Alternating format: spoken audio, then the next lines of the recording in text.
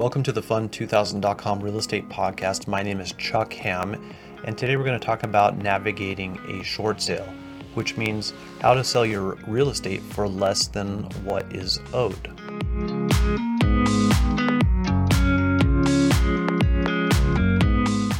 All right, welcome. So today we're going to talk about what happens when you have to sell real estate for less than what is owed and why it's better than foreclosure.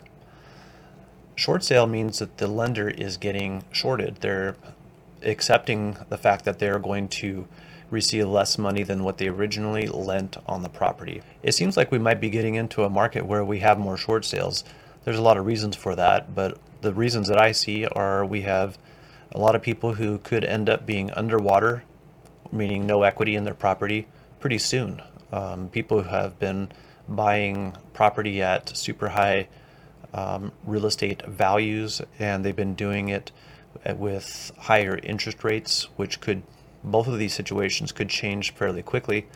And there's this problem that once people feel like they're underwater, we saw this in 2008 and 2009, even if they could continue making the payments, they just quit because they didn't think it was worth it anymore. The real estate was no longer worth the investment that they perceived that they had started.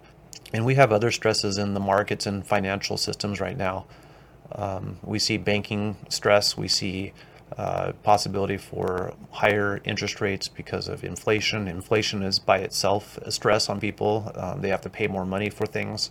We don't know how long people are going to continue to be willing to pay more and more for things, including housing. So it seems to me that we might be heading into a market where short sales become prevalent and common again. So that's why I wanted to discuss that today. First, let's talk a little bit about what is a short sale and how it works.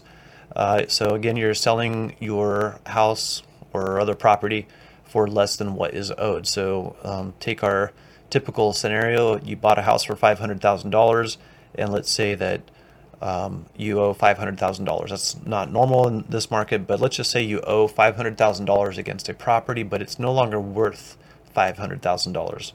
So you make your payments, and your payments are only bringing down the principal a little bit. Let's say you keep the property for a couple years. You still owe very close to $500,000 after that period of time. And then something happens. It doesn't matter what happens. Something happens. And you decide that, man, this payment is heavy. I don't want to keep making this payment anymore, or I can't make this payment anymore. Something happens that's causing you financial distress, and it's no longer ideal for you to continue. It could be job loss. It could be financial hardship. It could be the economic downturn. It could just be the psychological effect of being underwater with that property. Now you're looking at other places to go. And, these are things that people experience. So now you're looking at what now? You have this house. Can you sell it? How do you sell it? You owe more than what it's worth. What now? Well, that's what we're going to talk about. That's the short sale process. And surprisingly, maybe not surprisingly, for me, I've been in the market as a real estate agent for almost 20 years. Next year is going to be 20 years for me, and that means I worked through the 2008-2009 financial downturn, real estate downturn, and we did a lot of short sales, and it was super common. It was almost impossible to find a listing that wasn't a short sale at the time, just because of what was happening in the real estate market. The short sale process requires you, as an owner and a seller, to have an understanding of a few things. And it's really, first, it's a complicated transaction. Real estate transactions by themselves are complicated, but now with a short sale, you're adding an additional layer of complication, and that is the short sale itself, the process where the lender approves the transaction. And that is a required element for a short sale. You do not get to sell the property for less than what is owed unless the lender approves it. Now, before you do that, let's look at the credit impact and the potential adverse effects on you as a borrower and as a seller of a property subject to a short sale. You usually will not have the opportunity to do a short sale if you have not already missed payments on your mortgage. That is the big red flag and the sign to the lending institution that they might need to or should. It might be best for them to approve a short sale, but they won't do it unless you've already taken upon yourself the credit impact. So it's kind of a catch-22. You're looking at your financial situation, you're looking at your options, and you don't want to have any credit hits. You don't want to have any adverse experience, so you want to start planning. And you could even try to start talking to your lender at the early stage before you start missing payments. But they're going to say, well, you're making your payments, you have a contract, you're going to have to keep making your payments, and if you miss your payments, then we're going to foreclose. That's usually just the way it works. If you've already started missing payments, then you might become eligible for some other programs that they offer. And usually this is called forbearance program or some kind of deed in lieu of foreclosure, where they try to work out the situation with you.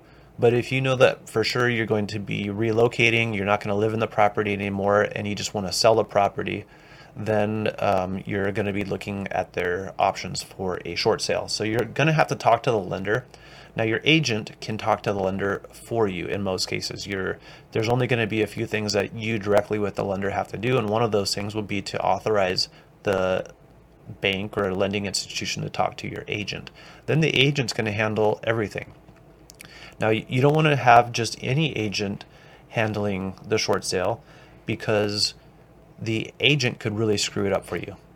And I'll get to that in just a little bit.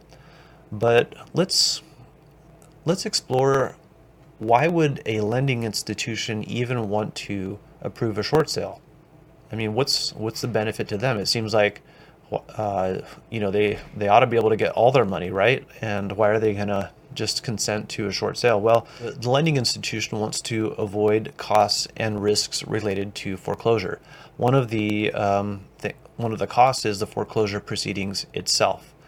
They want to avoid the property becoming vacant. Then you risk vandalism, deterioration of the property. There's also market risks. If the longer they wait to recover a property through foreclosure, then they lose value in the property. So if they were to approve a short sale today or in 30 days, then the market has less time to decline.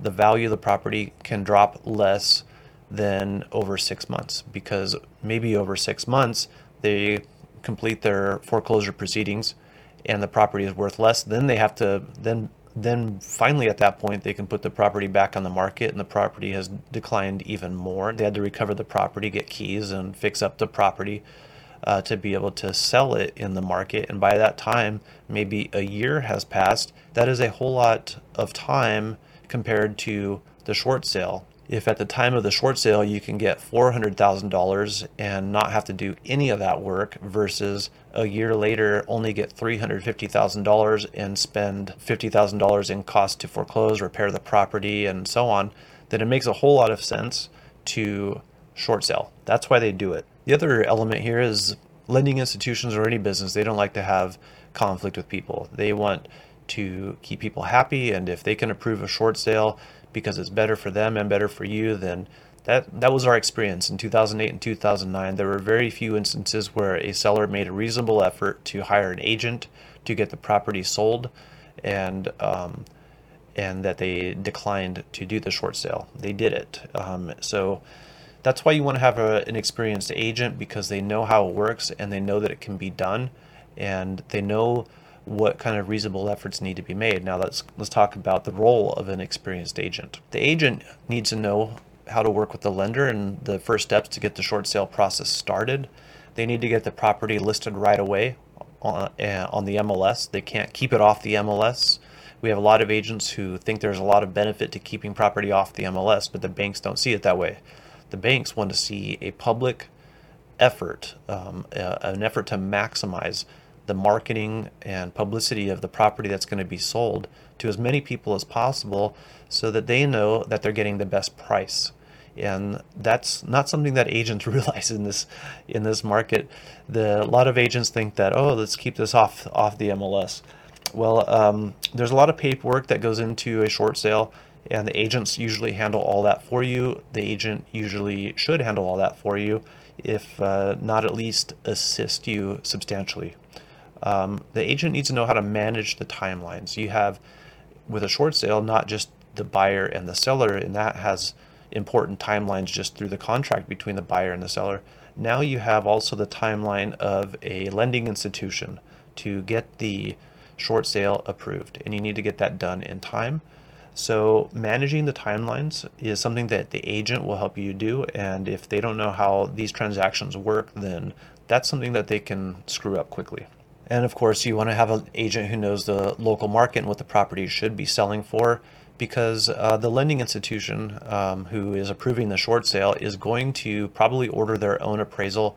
And if the agent who lists this property that's subject to a short sale for too low a dollar amount or too high, and they're not getting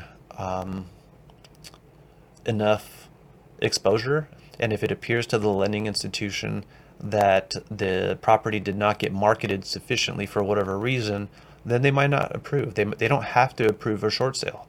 So getting the agent to do it right, price it right, and get the paperwork done properly, all that stuff, getting that agent to do that properly is key to your success with a short sale. If you have already experienced some difficulty financially, if you've already missed some payments, you could possibly be expecting to get a notice of default from your lender. The notice of default is the notice you receive which commences foreclosure proceedings. If you've already received one of those, then it's time to talk about a short sale. Contact us today. Let us help you with that. We can help you read those documents. Our sister company, TD Processing Service, does foreclosures. That's the entire business. It's processing trust deeds. It's non-judicial foreclosure. The first step in non-judicial foreclosure is filing with the county a notice of default. You can cure the default. You can pay the money that's stated there and reinstate the loan, or in a lot of cases.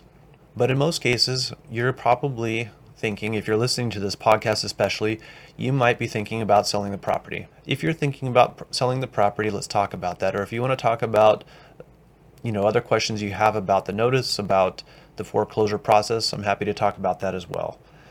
I'm very involved with the non-judicial foreclosure process personally, and I'm happy to help you with that. You'll also want to talk to tax consultants, tax professionals, maybe an attorney if you have some legal questions. Sometimes people will also explore bankruptcy, and bankruptcy is a way to halt the foreclosure proceedings, but it might not save your house. So don't file for bankruptcy just because you have a notice of default. You'll want to talk to an attorney first. It's not going to always save your house.